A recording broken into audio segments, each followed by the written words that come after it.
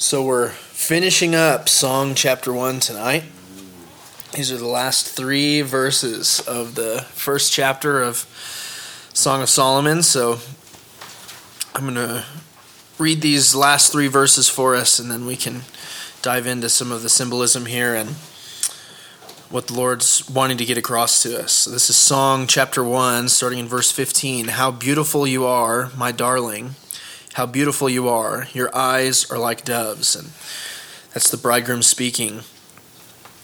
And then the bride responding, verse 16. How handsome you are, my beloved, and so delightful. Indeed, our bed is luxuriant.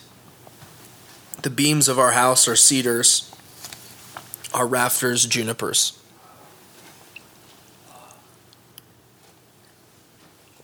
So there's a lot in there, a lot of adjectives, a lot of descriptions.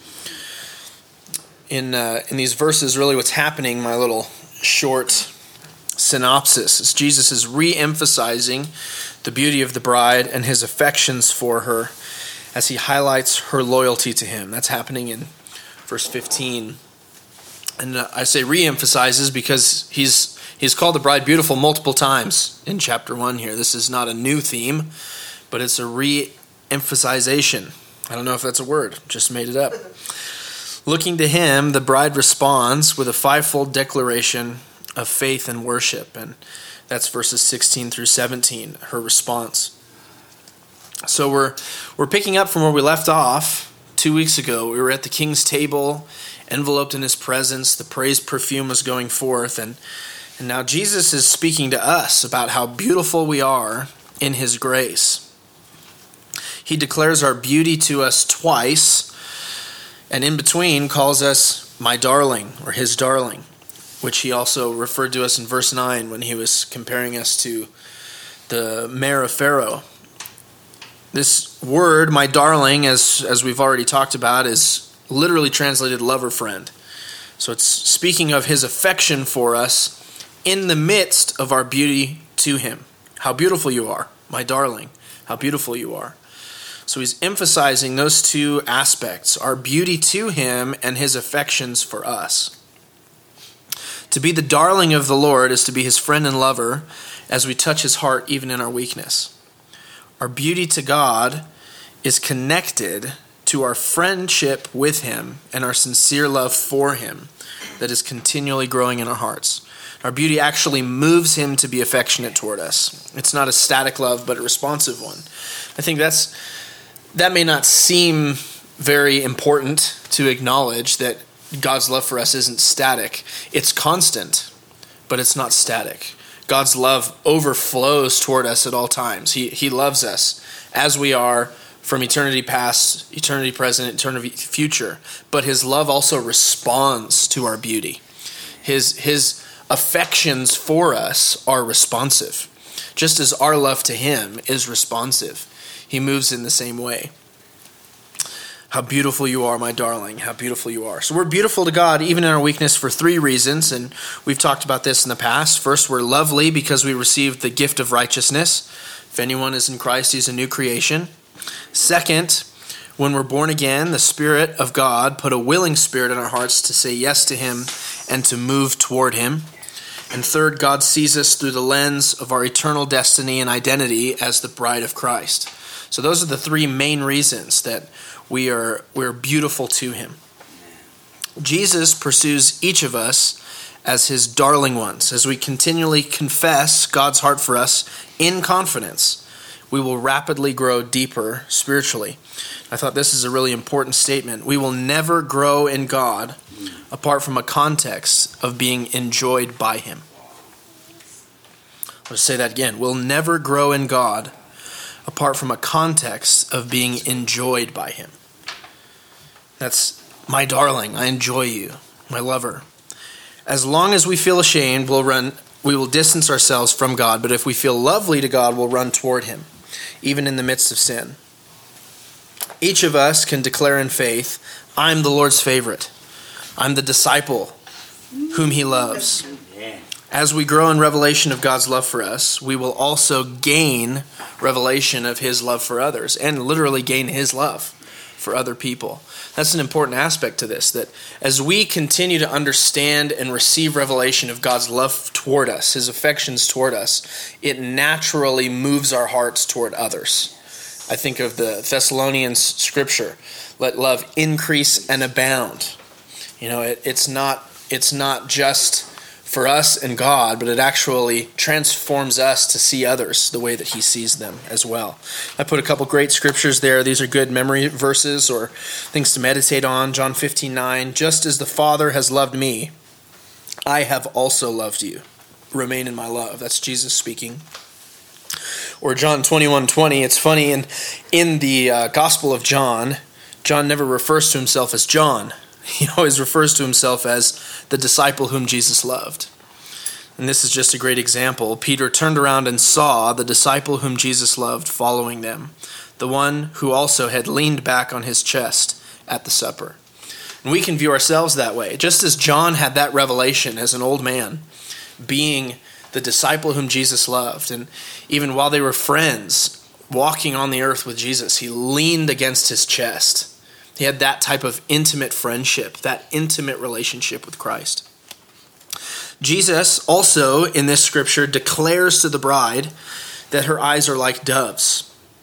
And this is some symbolism. There's a lot of scriptures in the Bible about doves, but most of the time, when you're thinking about doves, it's a symbol of the Holy Spirit. You can talk about when Jesus was baptized by John the Baptist, and the Holy Spirit descended like a dove. So all three members of the Trinity were present there. The Father speaking, "This is my Son with whom I'm well pleased, listen to him." And the Holy Spirit descending like a dove onto Jesus and remaining, and Jesus, the Word of God, the Son of God, the flesh of God, being baptized. So it's kind of a cool thing that the Lord chose to use this symbol like a dove in all four Gospels to represent his Spirit. This speaks of three details. A lot of people will talk about these three details of being like the Holy Spirit and being a dove, having eyes like doves. It speaks of our single-minded pursuit of Christ, our loyalty to Christ, and our perspective of and with Christ. So if we go to page 2 here, kind of break those concepts down a little bit. The first one, just to highlight, is that doves have no peripheral vision, or you might say that they have binocular vision. Or if you've ever looked through binoculars, that's what it's like to have dove's eyes, quite literally. They can't see anything other than what they're looking at. Whereas we have peripheral vision, where we can see both what we're looking at and what's around us. Or if you are an animal of prey, a lot of times you have a different type of vision because your eyes are on the sides of your head, so you can see all the way around you almost all the time. I grew up with horses, and they can see you while you're sitting on their back. They can look at you from their head being in front of you. But doves can only see what they're looking at. They have binocular vision. Mated doves, it's pretty cool to see. You can look up videos of mated doves, and what they do is they're gazing at each other. Their eyes are locked with each other, and they'll mimic each other throughout the day. So what one does, the other one does in sync. And in this same way, Jesus is seeing our single-minded pursuit of him, not looking to the left, to the right, but fixing our eyes on him. And he, in turn, is fixing his eyes on us. So it's kind of like this dance, these eyes locked with each other. And he's saying, your eyes are like doves. I see you looking at me. I see your eyes fixed on me. Whatever I'm doing, you're doing. It's the concept of whatever he saw the Father do, he did when he was on the planet. Now he's saying to us, you're seeing me and you're doing what I'm doing. You're looking at me in the scriptures. You're looking at the way I interacted, and you're mimicking me. You're seeing me in my response to trials. You're seeing me in my response to other people, and you're mimicking the way that I responded. This is a good scripture, Matthew 6:22. The eye is the lamp of the body. So then if your eye is clear, or that word clear can mean single or simple or perfect, your whole body will be full of light. The second aspect, the loyalty of a dove, doves only mate once in their lifetime. So both mates will actually care for their young equally. Doves are one of the few types of birds that both parents will feed the young. most of the time only the mother will feed the young when they've hatched. But doves are two-parent homes. Both the male and the female doves take care of the young equally, and they share the burden equally. They can create the stuff that they regurgitate to feed their young. Usually only female birds can do that, but both the male and the female doves can do that. So I kind of think of that as our being yoked with Christ, our co-laboring with him, even when we're discipling younger believers, how we are equally pouring into them. That the Holy Spirit through us is pouring into them, and their intimate relationship with Christ is pouring into them. And it forms this kind of parent relationship when we're discipling young believers. Really cool concept. This speaks of our loyalty to Christ, serving no other gods, and rejecting idolatry. Now, this isn't really to be pulled into humanity, but another thing to note is that even if one of the doves dies, if the dove has already mated, it will not find another mate. So that's how loyal doves are, is that they will literally only mate with one dove in their lifetime. Now, that does not mean that it's unloyal, that if your spouse dies and you remarry, that's somehow a picture of disloyalty. That's not what I'm trying to get across, but doves are one of those few animals that will only mate once. So that speaks of our loyalty to him. And then the third aspect of the dove symbolically is the eyes of the Holy Spirit. It's his perspective. He allows us to see Jesus rightly. It's the Ephesians 1:17, a spirit of wisdom and revelation in the knowledge of Jesus. And it allows us to live our lives through the perspective of being seated with him in heavenly places. We want to see Jesus and our lives with the Holy Spirit's perspective. And in the same way, when Jesus looks in our eyes, he sees the eyes of the indwelling Spirit staring back at him. So those three aspects of having dove's eyes are very important. And this theme will come back throughout the Song of Songs. He will continually call us a dove or tell us our eyes are like doves. We'll even tell him that his eyes are like doves at one point in the song. So this is a great thing to meditate on, the symbolism of the Spirit. And it's also interesting too that the word for Spirit, ruach in the Hebrew, is actually a feminine word. And when Jesus talks about the Holy Spirit being the paraclete, it's similar to when he created Eve in the garden to be a helpmate to Adam.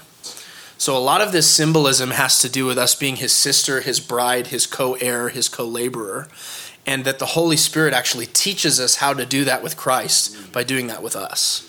And he partners with us on the inside of being that helpmate to Jesus, the paraclete to Jesus. Really interesting concept, things that you don't really think about a whole lot. So now it's time for the bride's response. This is verses 16 and 17. We kind of break this down into 5 things: handsome, beloved, delightful, the bed, and the house. So those 5 aspects are kind of, a lot of people call this the 5-fold response of faith by the bride.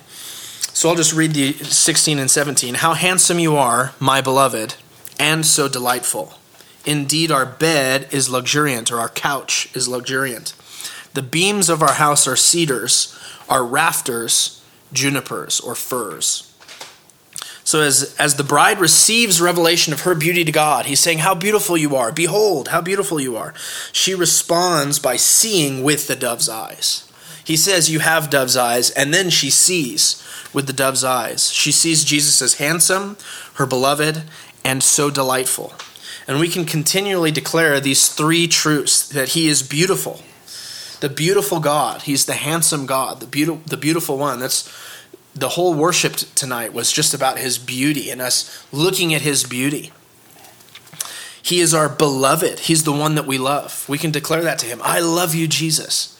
And it's never too much to say that. You're beautiful. I love you. You're beautiful. I love you. You delight my soul, or you bring joy to my soul. You bring pleasures to my soul. Delighting in God is the pleasurable experience of seeing his beauty and growing in love for him. So those 3 attributes work together. We see his beauty, we see that he is beautiful, and it brings delight to us. We love him, it brings delight to us. We receive revelation, it brings delight to us. It causes us to love him more. A revelation of his beauty causes us to love him, and it's delightful. Those three aspects are always working hand in hand. As we continue to walk with Jesus in obedience, abiding in his love, our joy or our delight will be full. We can see that in John chapter 15. This is Jesus speaking in verse 9. Just as the Father has loved me, I have also loved you. Remain in my love. If you keep my commandments, you will remain in my love, just as I have kept my Father's commandments and remain in his love. That obedience piece. We grow in love and we remain in love by obeying. These things I have spoken to you so that my joy may be in you and so that your joy may be made full. So there is joy in obedience. There's joy in abiding and remaining in the love of Christ by obeying his commandments. Psalm 16:11. Everybody knows this verse. You will make known to me the way of life. In your presence is fullness of joy. In your right hand there are pleasures forever. Pretty cool. Just meditating on that picture. Just being with him, we can be filled with joy. There's this evermore, forever increasing of pleasures just at his right hand. Being with him. Better is one day in his courts than thousands elsewhere. There's so many things we can meditate on and just growing in intimacy with him and how delightful it can be. He's not a God that as we get closer to him, the more horrible we feel. A lot of times I think we approach God and we're expecting a rebuke, but instead he gives us a kiss. Or we're expecting a closed fist, and instead he opens his hand and we see the scars from the cross. He's never heavy-handed with us. There's always delight. There's joy in his presence. Abiding in the love of Jesus brings us into rest and confidence. So we're talking about the bed, the house, the rafters, the beams. This is all a picture of our rest in him and our confidence in him. The bride has found herself now reclining on a luxuriant bed. The word for luxuriant can mean fresh when it's applied to oil. So fresh oil that's just been pressed. Or it can be flourishing. Or it can be green when referring to plants or fields. A lot of places that use the word green in Scripture, this word translated green, it's talking about it being overly abundant. I mean, it's so green. I remember 10 years ago, I went on a trip to Europe, and I was blown away with how green Luxembourg was. I mean, just moss everywhere, vines everywhere. Every inch of that country is green. And that's, being from Colorado, you don't see a whole lot of green all the time. It's mostly brown. Or if it's a pine tree, it's kind of green. But this bright, luxuriant green is kind of this picture of the couch or the bed of the Lord. And it's where we rest. We rest, he makes us lie down in green pastures. It's where we rest. When we talked about where do you feed your flock and where do they lie down at noon? They only lie down when they're full. So we're being filled. There's this overabundance. It's anointed. The fresh as in oil. This luxuriant bed is anointed with fresh oil. There's the anointing of intimacy in his presence. It speaks of our confidence in the grace of God, which allows us to rest in him. We can rest for two reasons. Because we've been justified by faith, I equate that to flourishing. And because we've been given access to God's intimate presence, which I equate that to the fresh oil, his intimate presence. So here on page 3, here's these. I thought these 4 scriptures go really well with that out of the New Testament. Romans 5:1, therefore, having been justified by faith, we have peace with God through our Lord Jesus Christ. And something interesting there is the word peace means to be made one, or to be made one again, as if something was separated and then reunited. And I remember through my growing up in my dad's Bible studies, he would always highlight that. To be at peace with God means to be at one with him again. 1 Corinthians 6:17, the one who joins himself to the Lord is one spirit with him. We've been given access to his intimate presence.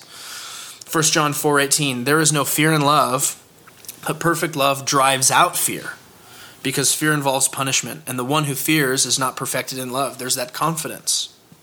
Romans 8:1, there is now no condemnation at all for those who are in Christ Jesus.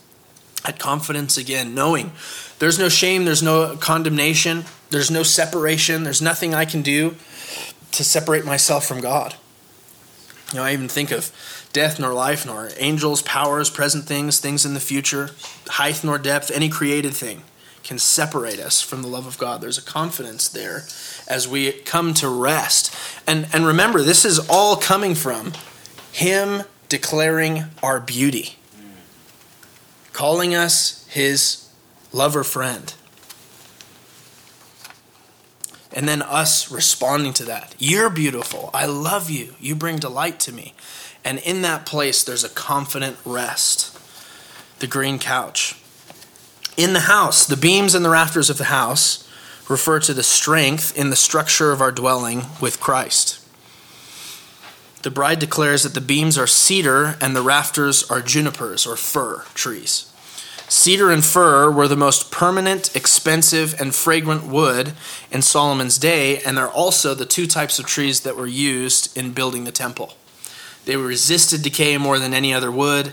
They were strong. They were intended to be permanent. You made something out of cedar or juniper fir trees because you didn't want it to rot away. You didn't want it to decay. You wanted it to stay for a very long time. And whenever you talk about wood in the temple, it's actually symbolic of humanity. So Jesus becoming a man, it's his humanity, where the wood in the temple symbolizes that. And I didn't put this in the notes, but it's interesting that a lot of times cedar would be an image of life, whereas the fir tree would be an image of death, because fir trees were often used to make caskets when people were buried. So even in life and in death, that humanity, the fragility of humanity, but it being this strong and durable dwelling, being made out of Christ's physical frame. That He is the durability. He is the strength. Because He came as a man and died, we are stable. We're in Christ. Nothing can pull us out of that. Our dwelling with the Lord is strong and durable. It will not decay or fade away. Jesus became a man so that He could build a house for us to dwell in forever. Here's some scriptures. Ephesians 2:19. You are fellow citizens with the saints and are of God's household, having been built on the foundation of the apostles and prophets, Christ Jesus Himself being the cornerstone, in whom the whole building being fitted together is growing into a holy temple in the Lord, in whom you are also being built together into a dwelling of God in the Spirit. 1 Peter 2:5, you also as living stones are being built up as a spiritual house for a holy priesthood, to offer spiritual sacrifices that are acceptable to God through Jesus Christ. John 14:2, in my Father's house are many rooms. It's Jesus speaking. If that were not so, I would have told you, because I am going there to prepare a place for you. So Jesus is preparing this house, and we're in it now spiritually. We're dwelling in Him as the temple of the Holy Spirit. We are the dwelling. He is the dwelling. And so she says, our dwelling, our house, are cedars, our rafters, junipers. So let me read the whole thing one more time, and then I'll pray for us. So this is Song 1, 15 through 17, the very end of the chapter. How beautiful you are, my darling. How beautiful you are. And our response. Your eyes are like doves. Then our response. How handsome you are, my beloved, and so delightful. Indeed, our bed is luxuriant. The beams of our house are cedars, our rafters junipers. Father, I ask you to show us how beautiful we are to you. Show us your affections toward us. Show us the Holy Spirit indwelling in us, giving us a single eye, the lamp of the soul, that we'd be full with light. God, we declare that you are beautiful. Jesus, you are beautiful. We sang it tonight. You're beautiful. We love you. You bring joy to us. In your presence is the fullness of joy. At your right hand, pleasures forever. God, we declare that we can rest in your love, in the abundance of your love, the flourishing field of your love. It's anointed with fresh oil. It overflows with provision. God, our dwelling with you is stable. Nothing can separate us from your love. There's nothing that anything could do to get in the way of our relationship. There's no condemnation. But you've given us the gift of righteousness. You've seated us with you in heavenly places. And you've made us one with God, at peace with God once again. We love you. We honor you. In Jesus' name, amen.